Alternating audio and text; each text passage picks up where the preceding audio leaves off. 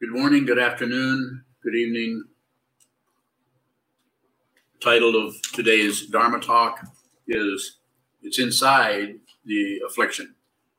What you're looking for is, it's a way of talking about it. It's inside the affliction, the thing you keep continually trying to turn away from, to cover up, to blame someone or something for.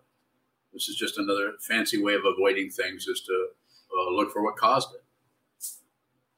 It's not that there isn't something that caused it. Of course there is.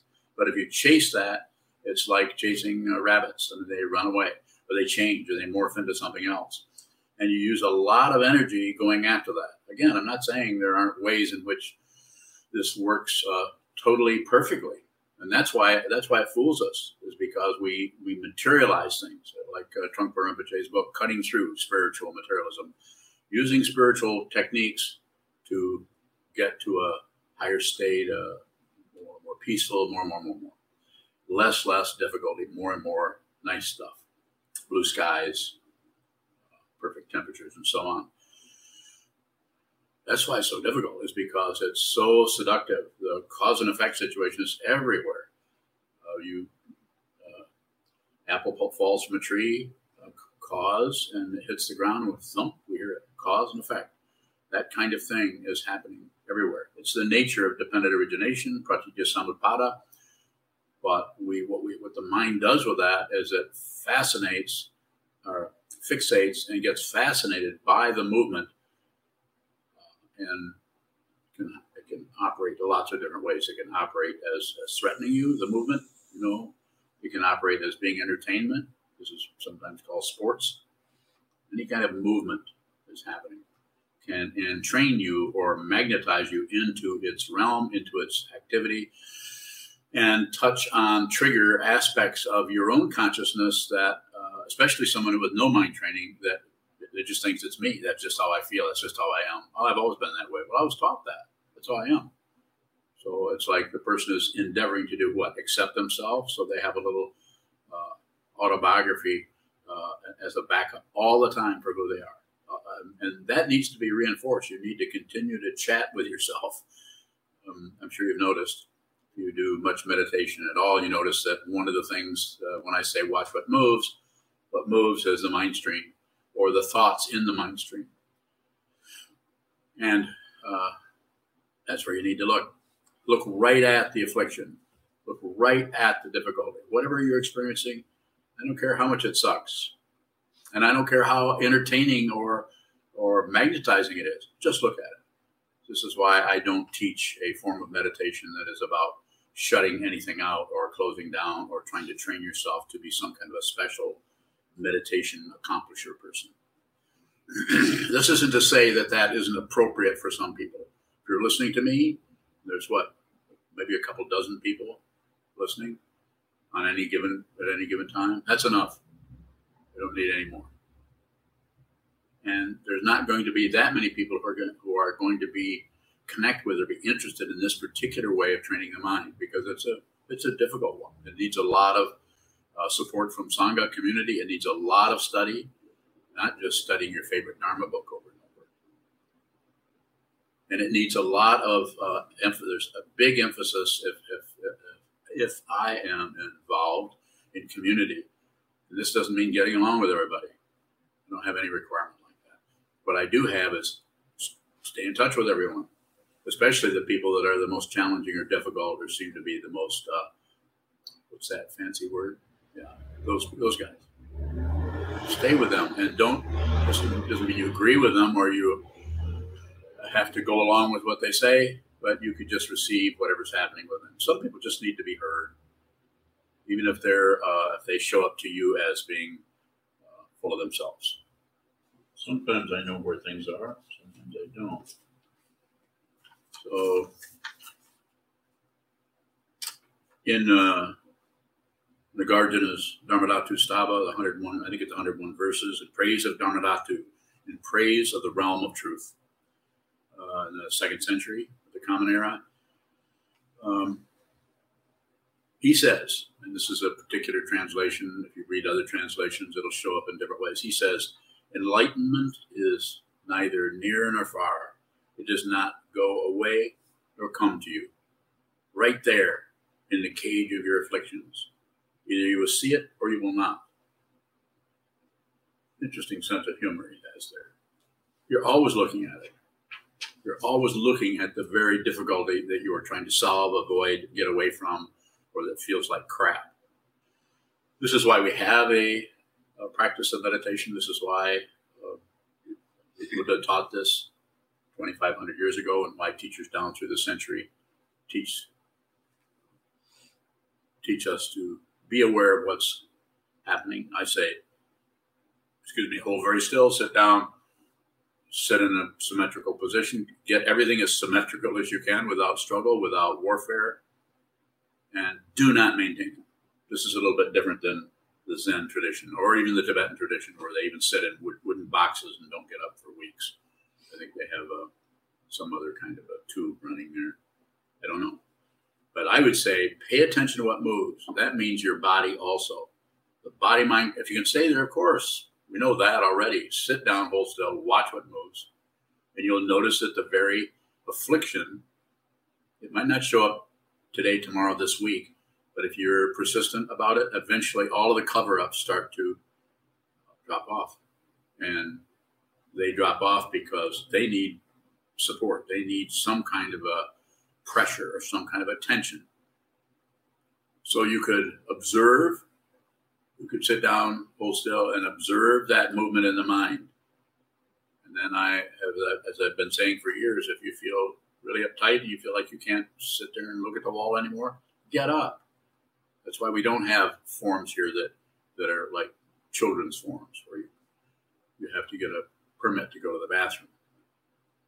You should pay attention to your body.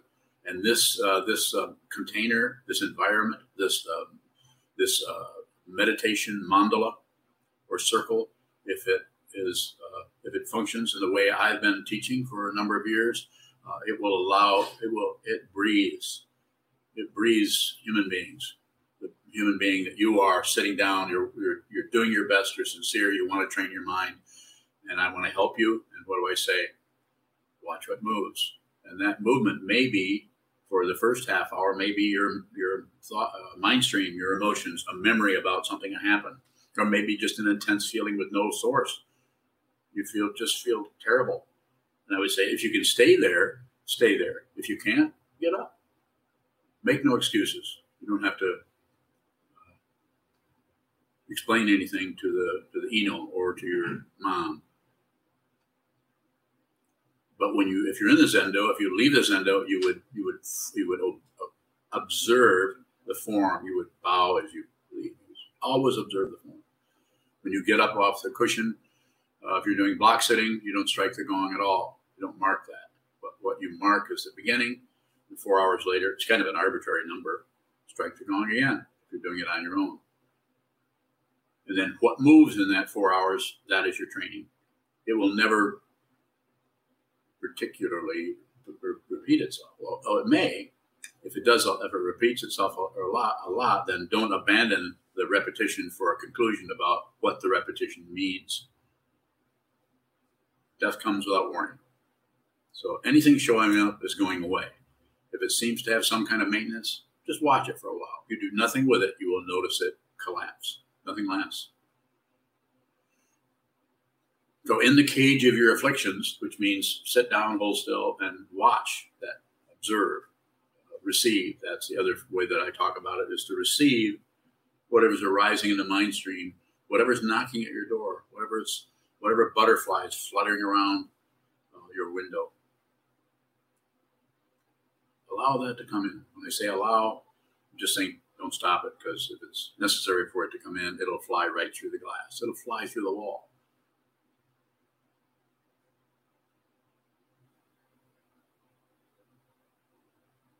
So in the cage of your afflictions, this is where it's at. That's the boundary or the barrier for each of us. And each of us have a different kind. As Chazan was talking about in his student Dharma talk about the seventh consciousness. There's different ways that this prevention of invasion or a threat to our self-centeredness shows up in different ways. Self-love, pride of self, self-reference, thinking that everything is about us. Anything that happens is immediately referred to ourselves. It's not about stopping that.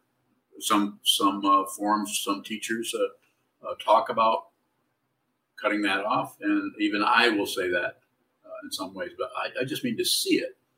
And then if it comes time to get out the chopper, to get out the Katvanga.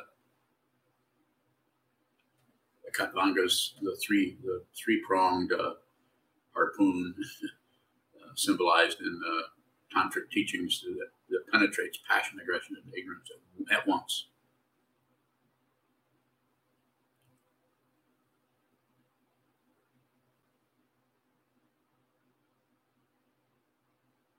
So, as you know, I have a background in Zen and also training in tantric practices, which I don't particularly promote yet. I may and I may not. I don't think I had more than 10 or 15 minutes. And even that is not dependable. And I don't mind. I don't mind not knowing what's going to happen next.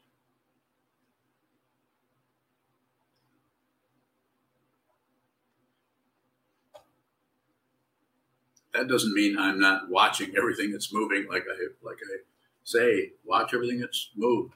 Watch everything that's moving. As soon as you conclude anything about what you observe moving, you stop watching the movement. But the illusion that you're still watching it is very strong because we are in a cage of our afflictions, and that cage might not look like a cage. It might look like freedom. It could look like anything. If it looks like freedom, then that's suspicious. Because you can contemplate, as Nagarjuna says,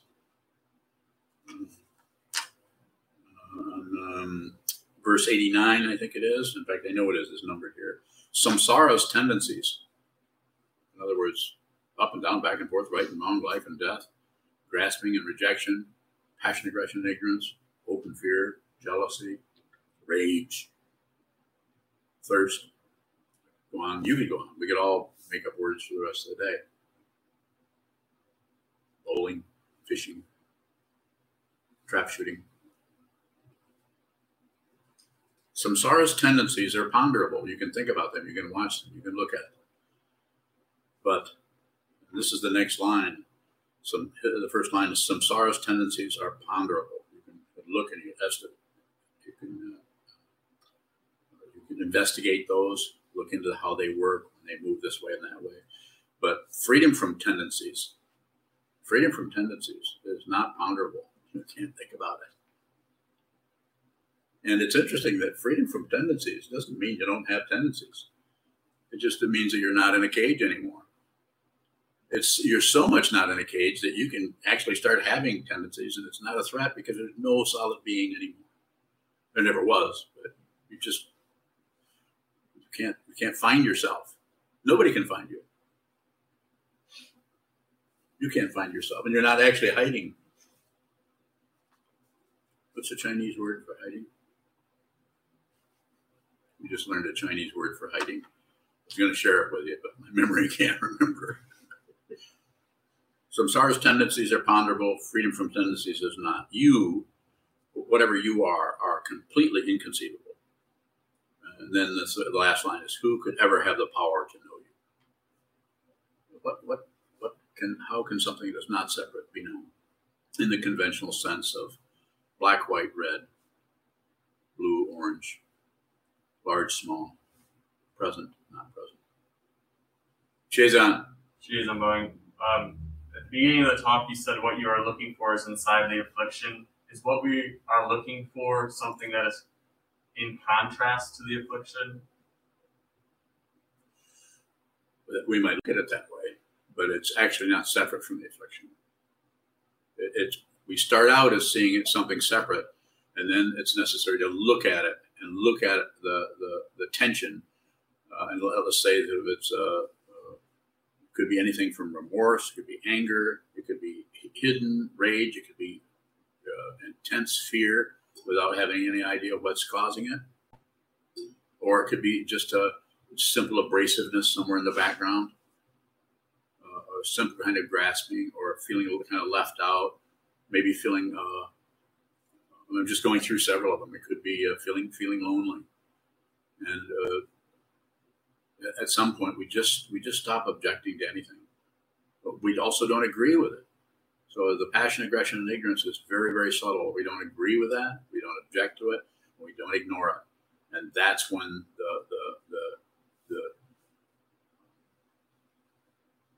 the unreal structure, the structure of relative truth that we think is so true, starts to crack and come apart.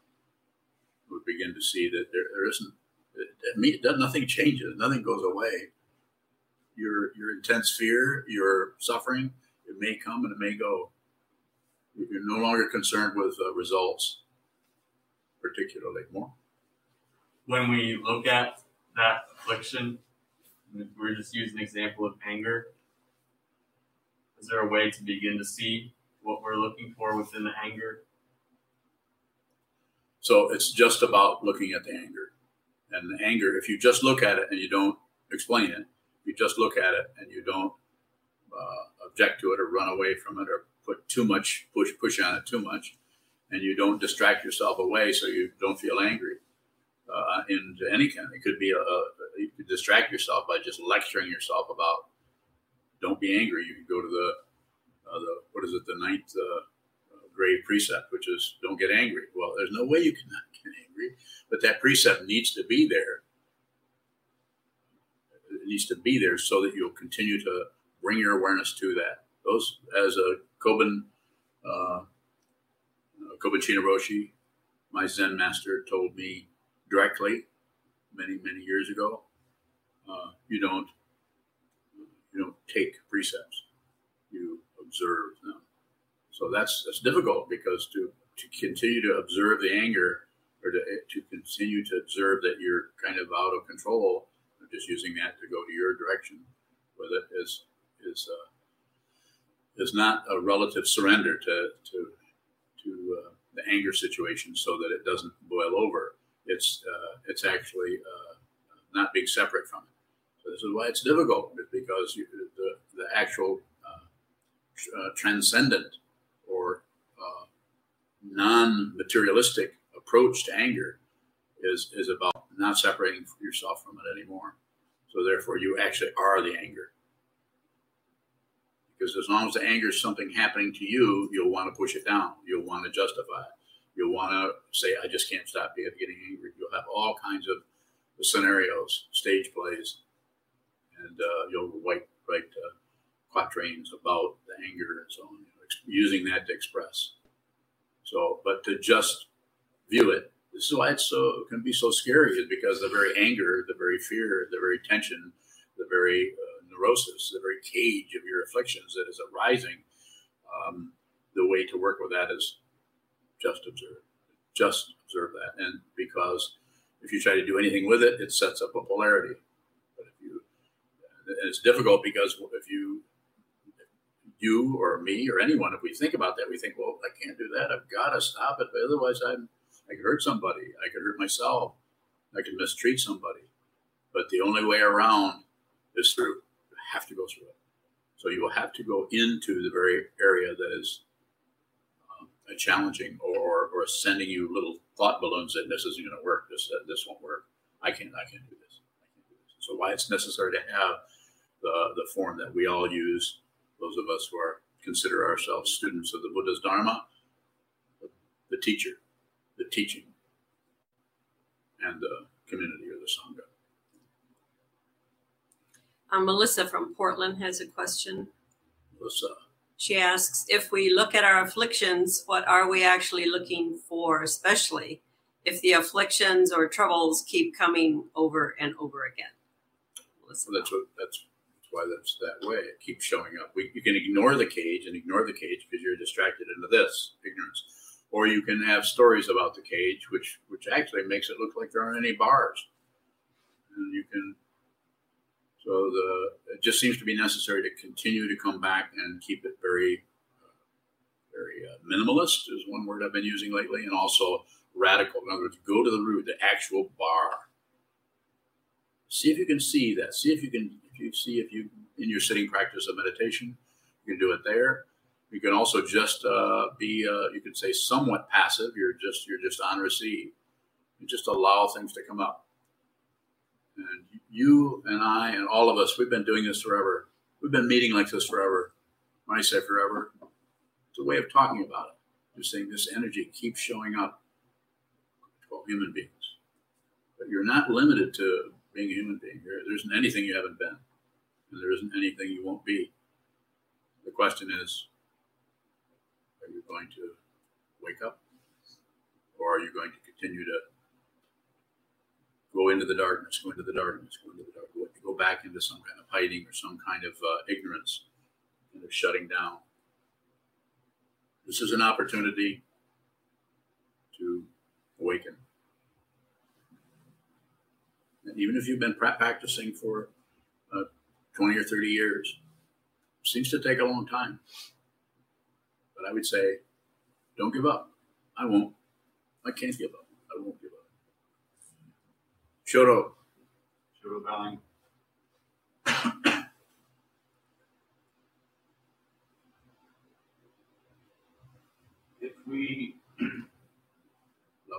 If we are louder, please. You can yell.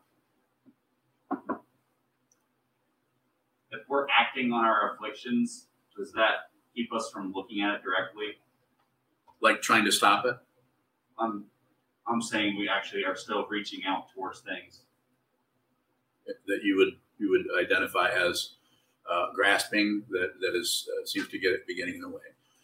So this is a very, very personal. It's a good question, but it's very personal. But if you have a strong and if you have a strong awareness practice where you're spending time sitting down, holding still, and just watching the movement, the movement you're watching in sitting meditation might not have to do with that grasping at all. But you might just be there. The common image I often use is you're just sharpening a blade, not cutting anything. You're just sharpening that blade, just observing.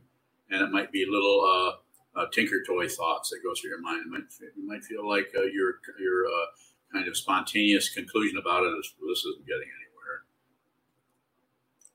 Watch that, because that's the way ego talks. That's the protection. It's like saying, there's nothing here. It's like the politicians will say, what's going on here? What? You're trying to do what? It's a stage play. Don't believe it. Don't disbelieve it. And don't fight with it.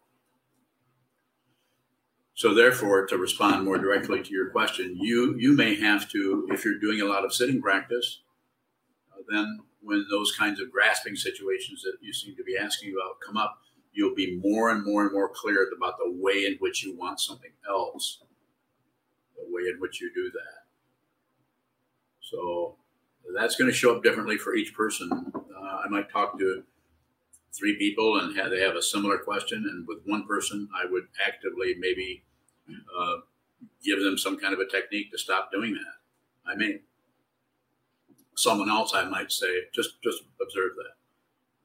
Someone else I could say, and I'm just letting you know what a wide range there is, a way of working with people. Some people I would actually tell them to stop practicing because of the way in which they're handling it. They need more more distance away from the sharpening stone, because there's too much aggression going into it. Usually it's not that way. Usually people are lazy because they take after the teacher. Yes. How should we include the teacher in the Sangha when our practice is changing in that way? That would be your bailiwick there. That would be how it showed up for you. Everybody's going to do this differently. So I would say, you talk to your student of mine, you talk to me. So I say, you're doing that. You stay in touch with the Sangha. You live in a monastery. You're going to be, unless you chicken out, you're going to be ordained as a monk here pretty soon. I'm watching you. I'm still watching you. Got that robe done? Yeah. Zagu. Zagu. Got the Zagu done? That's too small for a zagu.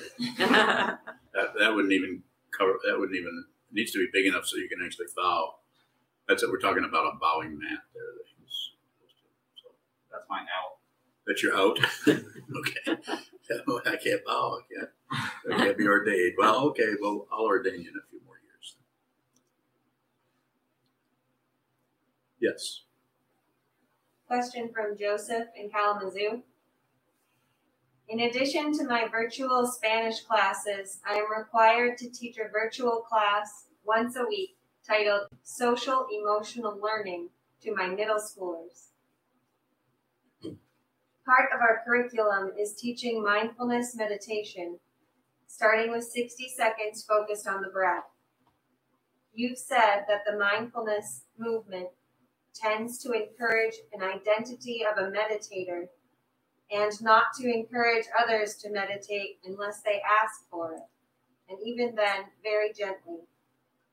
What might be a good approach to work with my students given our circumstances and requirements? That sounds fine. This is a requirement for them to do this. It's fine. How long was it? 60 seconds? Yeah, that's fine. That's not intrusive at all in terms of.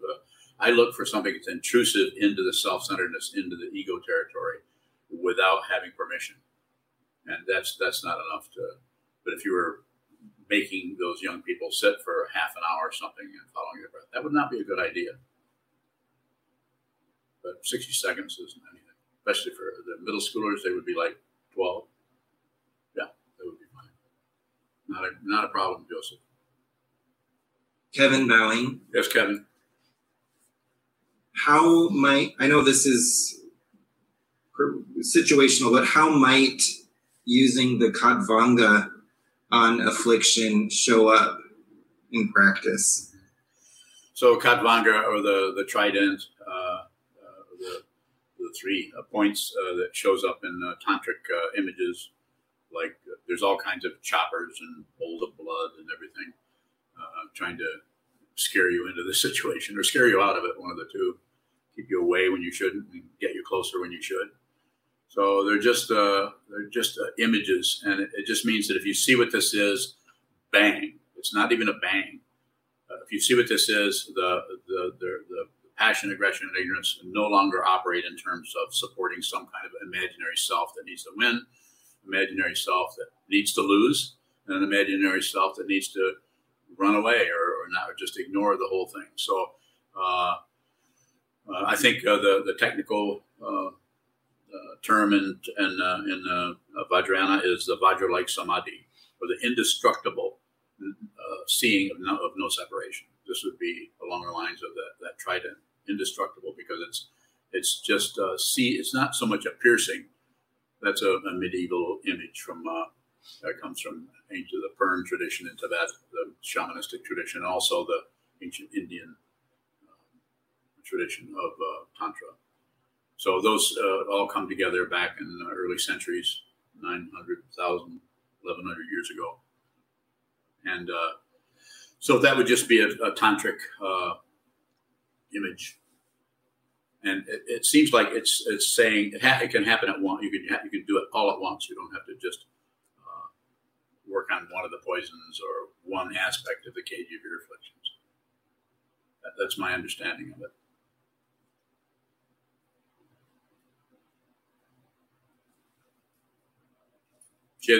When we're looking at an affliction, does that also affect the afflicted? Is that a way to work with the afflicted?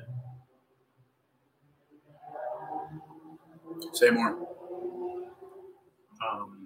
When I'm sitting and meditating, it seems that oftentimes my awareness is placed on the content of my mind and emotions.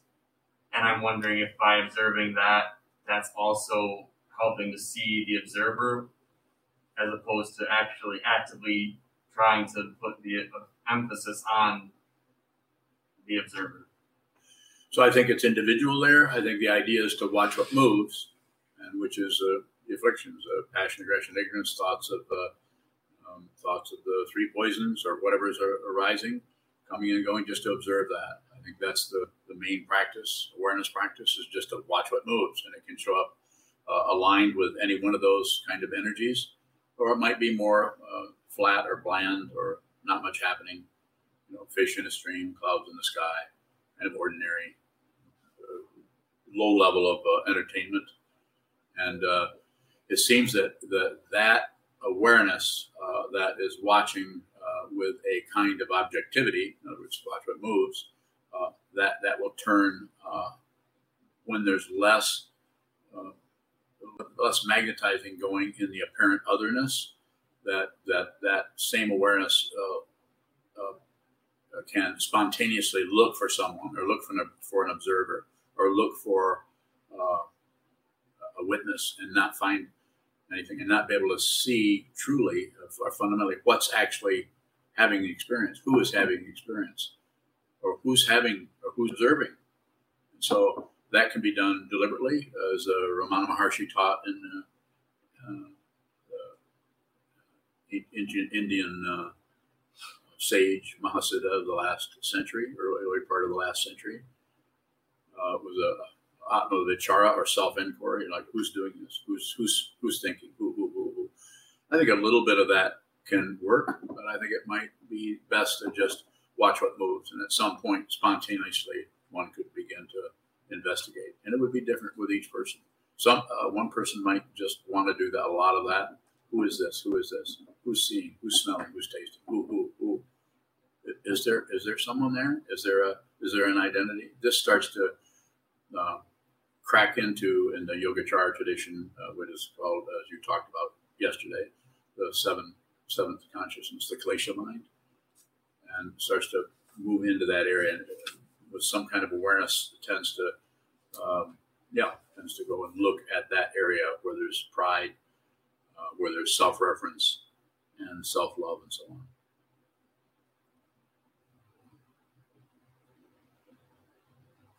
Teresa Ballin. Yes, Teresa. How is being or becoming the anger or the neurosis different than accepting it, Ballin? So we have to use words, and they're very relative. And unless if you're trapped with relativity, you're going to be trapped with words. But seeing the entrapment is seeing the cage, and we have to start somewhere. So we begin to look at it that way. So what the ultimate seeing is seeing it's not separate. You're not separate from the anger. You don't have to get away from something that you're not separate from. It doesn't mean you are that fundamentally. You're just an angry person. There's the personhood is not there. Anger is just, as it's sometimes said in the Tibetan tradition, rangjung, or self-existing. It just shows up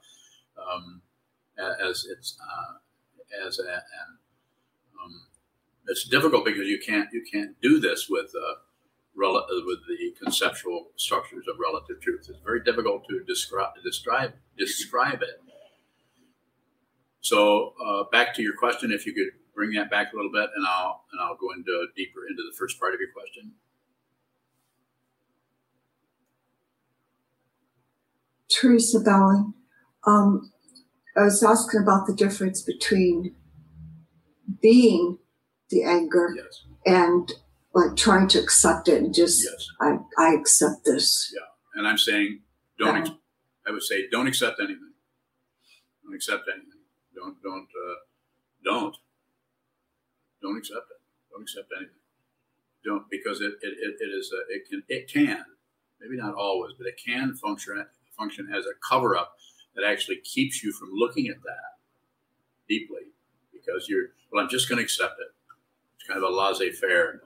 Well, I've been fighting with this, but we start to tell our neighbors. That's usually a clue. If you start to tell your friends, relatives, well, it was giving me a lot of difficulty for a while, but I just accepted that. Just accepted myself. This is the height. Well, maybe that's the height, but it's 15 paces off the ground of self-centeredness. And it's very, very camouflaged and very difficult, because when you hear someone say that, you think, oh, good for them.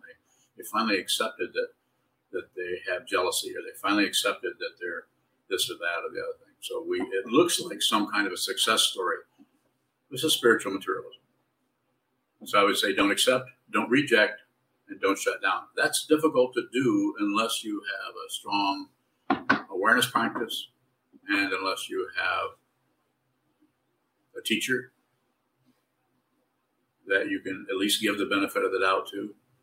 And also, I think what is required is not only that, but study the teaching, study the Dharma with Sangha, not just read books on it. I'm sure you've noticed, many of you have been reading Dharma books for the last several years, notice that some of them are very entertaining.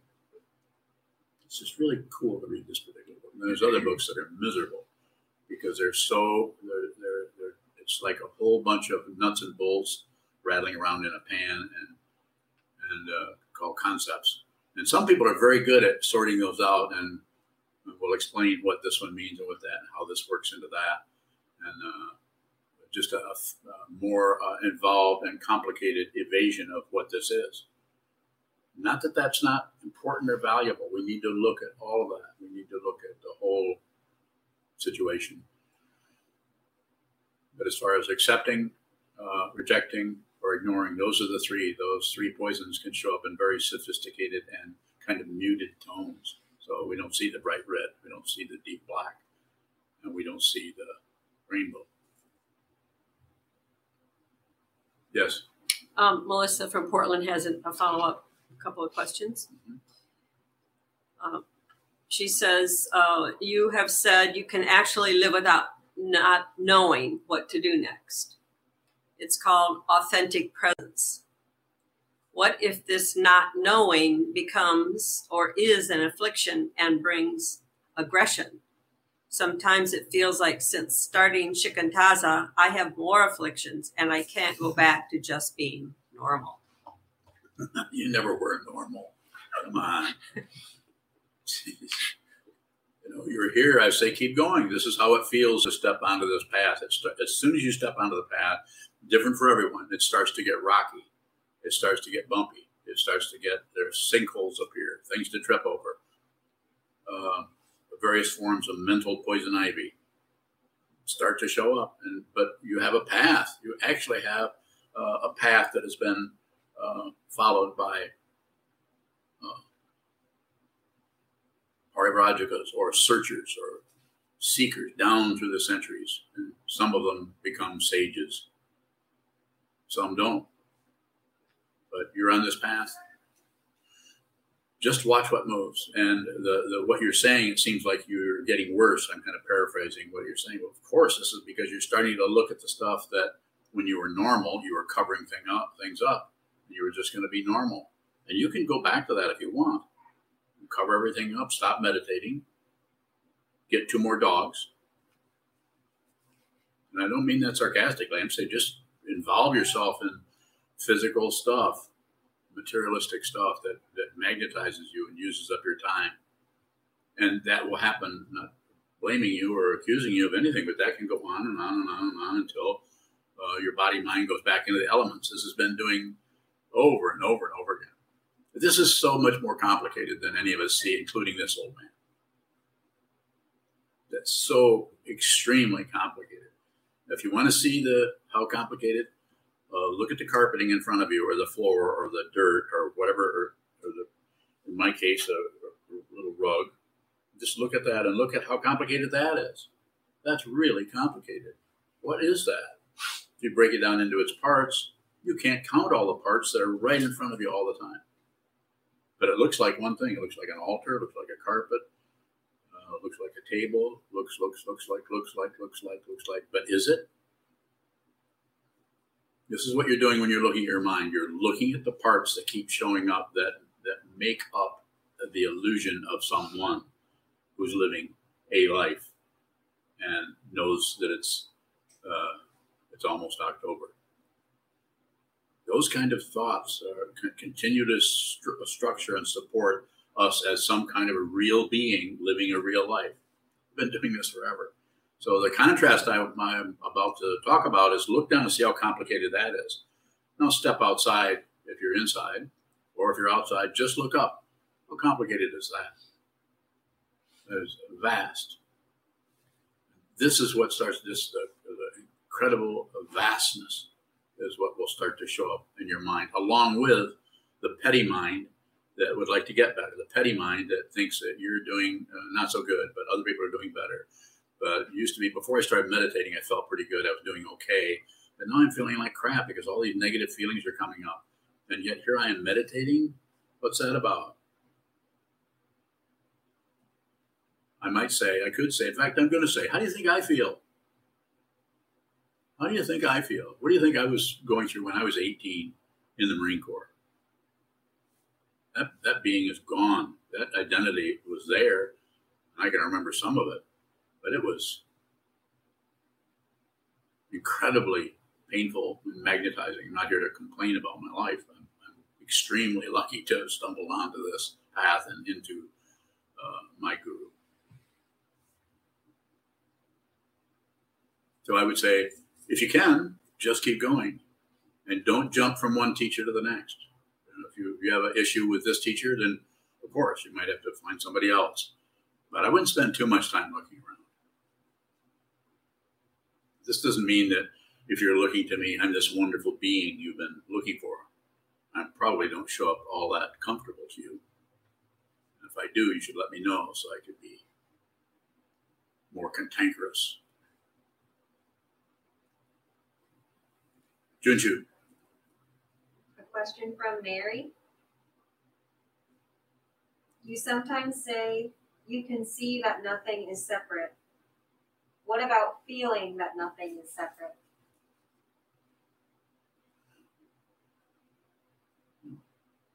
Could show up that way.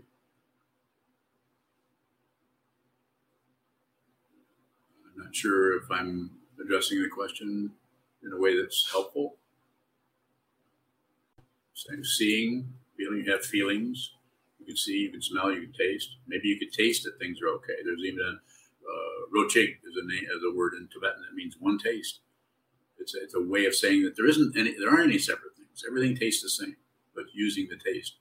Everything feels the same. For me, I'm a visual person. So when I say visual person, it just means that that's a strong, my sense feels that's one of the strongest, that and thinking a lot. And so, yeah, I would say, yeah. The way you'll know if that's occurring is if you have agendas that keep showing up in the feeling that kind of dismiss that or make that the success story you've been looking for. Anything other than a direct perception of what this is. And to some people, that's going to show up as a direct perception of emptiness, and it was empty of what you thought it was. Or it can show up as a pure appearance, as what this is, which isn't exactly emptiness. Yes, sir. If things are fundamentally the same taste or one taste, what do we do to that makes it seem otherwise? Well, because of the self-centeredness, which is difficult to see, we want something, we want more. Instead of just seeing that that's the truth as it is, just that situation, we add on ideas about it, our thinking process. In your case, it would be thinking about things. You don't have any gaps in your thinking particularly. And when you do, you fill them up with thoughts. Don't agree with me. But don't ignore what I say either. Don't agree. You don't have to agree.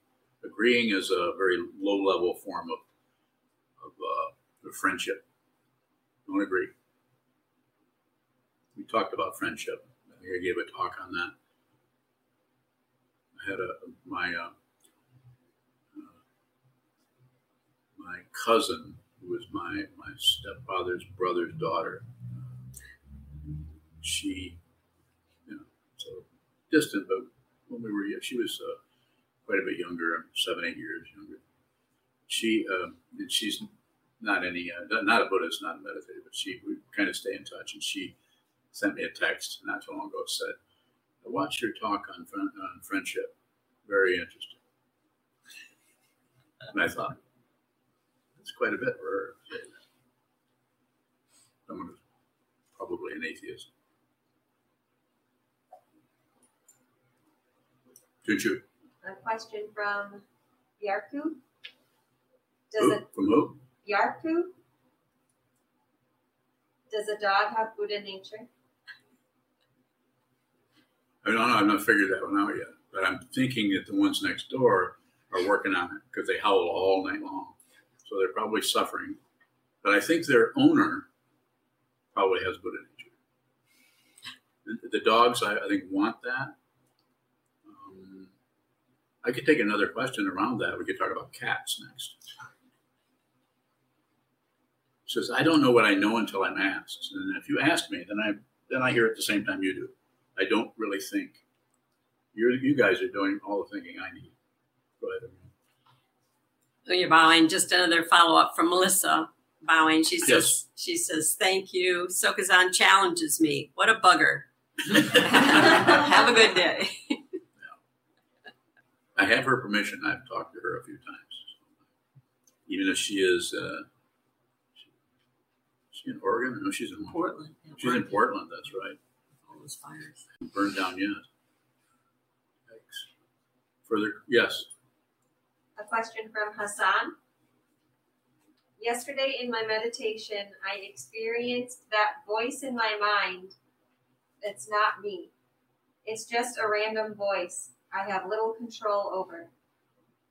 Now I keep thinking, if I'm not my mind, who am I? Okay, what's the question?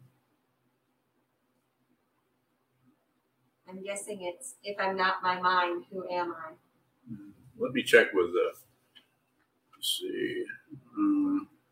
You are completely inconceivable. This is verse 89 written in the 2nd century of the Common Era by Nagarjuna in the Dharmadhatu Stuva, praise of Dharmadhatu. He's saying that you are completely inconceivable. So there's no way you can know who you are. What's interesting is that when you find out who you are, you lose all interest in that because you see it's inconceivable. And then what do? In this lineage, you save all beings. You put everybody before yourself. And that's ego can't do that. So you have to actually see that ego is unreal. And when you see ego is unreal, you see the kind of reality everything else has is immanent and pure in appearance. And it's not a thought pattern. And it doesn't change. It doesn't come or go. Who you are doesn't come or go. You're neither born nor do you die. Don't believe anything I say. I'm not here to convince you of anything. I'm here to chase you away if you're not ready for this. Go do something else. But if you're ready, I've only got a few dozen students. I'll help you. A few more questions from Yarku. I've been doing Shikantaza for about 11 years on and off, but a while ago changed to focusing on breath with eyes closed because I didn't get results. How do I get results from Zazen? Get a teacher. If you don't have a teacher, you're not doing Zazen. It's just self-indulgent. Unless you actually can do this yourself. And I think it's possible, but it's unlikely. If you're here asking me questions, then I would say you need a teacher. Not me. I'm not here to sell you anything. But probably need somebody that you can talk to directly about this. Because if you've been doing Shikantaza for 11 years and that wasn't working, you're just saying that you've been practicing spiritual materialism for 11 years. Well, no wonder it's not going to work. I mean, it will work spiritually, materialistically, probably 9 years or 10 years, you were able to still brag about it. To yourself, of course. You wouldn't brag to others. But you'll think that you have a pretty good practice there. And does that mean you were doing 20 minutes a day, 3 hours a day? I would have to know more about that. But closing your eyes, if you have a teacher, even closing your eyes and following your breath, if you want to do that, I'm not against that. I've done similar. I taught the following the breath practice for decades, practiced it myself. I don't do it anymore. But I'm not going to stop you from doing that. If you were to come to me and say, I really want to close my eyes, I'm going to say, go ahead, close your eyes. But that's what we do when we sleep. But if you want to awaken, you need to have all the senses open and on receive. and not block one out. When all the senses are hooked together, so you close one sense, you close any sense, and all the other ones do the same thing in their own way. Everything else just shuts down, and that's why it feels good to do what S.N. Goenka taught to inmates in prisons in India in the last century. It doesn't mean that he didn't help people. Of course he did. My goodness, they were in terrible shape. Of course, sitting down, holding stone, closing your eyes, and scanning the body. Of course, that's going to be a hell of a contrast to being in a prison where everybody's fighting and mixing it up. But it's not awakening. It's just calming down. Whew. 10 days of calming down. He said he was meditating 40 minutes a day, sometimes weekly, but sometimes would go a month or two without meditating. He's in England, and the only Zen teacher is on the other side of the country. Doesn't matter. He has more questions. But it doesn't matter where these days. It doesn't matter where anybody's at. I never was in my teacher's back pocket. Neither one of them. They always lived a long ways away. Go ahead. He says, occasionally I get a deep feeling in my stomach that tingles up through my arms, but I feel like I want to force it or concentrate on it. And it goes away, but it feels like I'm close to something big. Bursitis.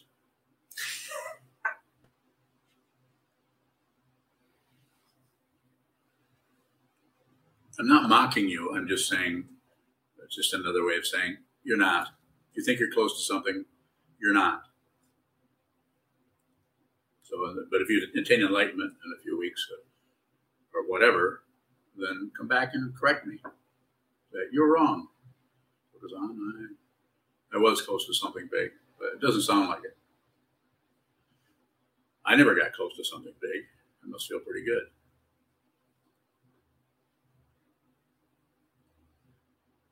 Go ahead. He's got a lot of questions, doesn't he? You could write those out and send them. He asks, I'm an ex-addict, still taking 10 milligrams of methadone a day and slowly reducing. It makes me feel normal.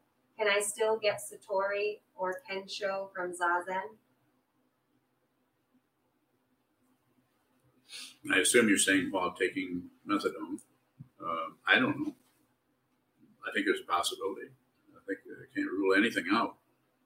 The important thing is to, and I'm biased here. Why wouldn't I be biased? I'm biased. I needed the 3 jewels. I needed the teaching person, what is being taught for 2,500 years, and a community to interact with who are also studying the same thing. I don't think you can do it on your own. And that being said, I immediately know, yeah, you could. It's just rare. It's even rare for someone to do this with a teacher and with a practice and with the Buddha, Dharma, and Sangha. It's so I don't know. For sure, I couldn't say for sure just based on what you're saying there. I think it's unlikely, but I don't know. Maybe if you work hard, you're definitely going to have to sit more than 40 hours or 40 minutes a few times a week. And having a Sangha is important. Community. And I have students who have drug issues of various kinds. So it's not something you can just, everybody has to be drug free, particularly. Sometimes you can't do that. Whether it's maybe street drugs, but the so-called legal or prescription drugs are also, people are using them. Part of our culture. Any questions on Zoom?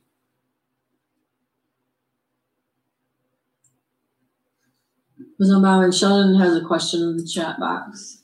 Okay, you could read that and then we'll close. He said, how does someone go about finding a teacher? So, it's going to be different with everyone. I think there's so many. I mean, if you just went on, you'd spend the rest of your life, maybe, or several months or several years, maybe, if you went on and listened to on YouTube. And there's a lot of people on YouTube. Teachers are very, very magnetizing. And I would, if somebody has thousands of students, which some of them do, yeah, go ahead. See if you get a chance to talk to that individual. If you can't talk to the person personally, ever, if all you do is you're just someone in the crowd and you're just listening to the teachings, it's going to be difficult. It might feel really good, and you might really enjoy the teachings, and they might be spot on. Maybe they really magnetize you. But the evaluation part, the thinking process, gets knotted up in that. It might be even better if you have a lot of resistance to the teacher. So, in your situation, I met you 10, 15 years ago. I don't know how long ago it was, Sheldon. And then you function as a student of mine, but your particular way of doing that is quite distant. I hear from you once in a while. Not a criticism. You're the one who sets the tone for that. Some people I hear from every single day, and I want to. If they want to contact me, but if they don't, I also don't. I mind my own business. I'll let you set the tone for that situation.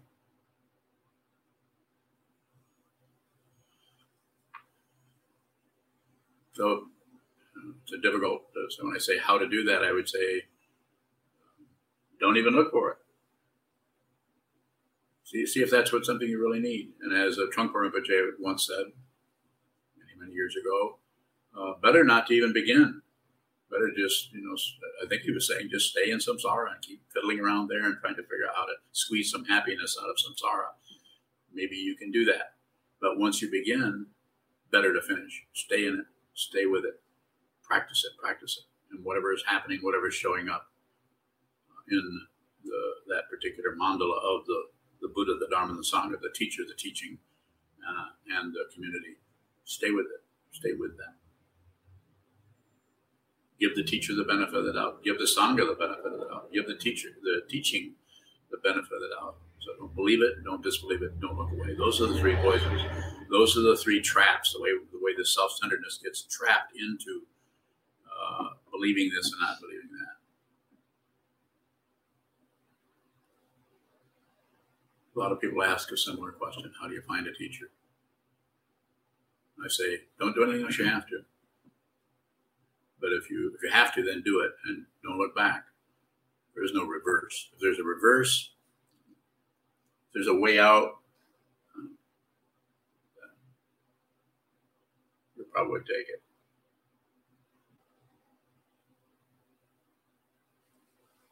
Very good. So you can close.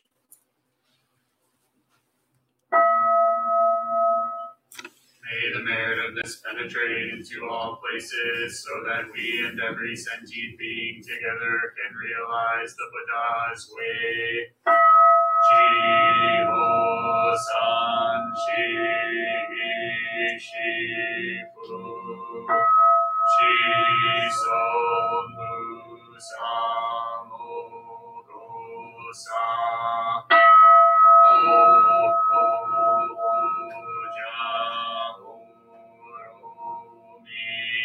the 10 directions, the 3 worlds, all Buddhas, all venerable ones, Bodhisattvas, Mahasattvas, the great Prajna, Paramita.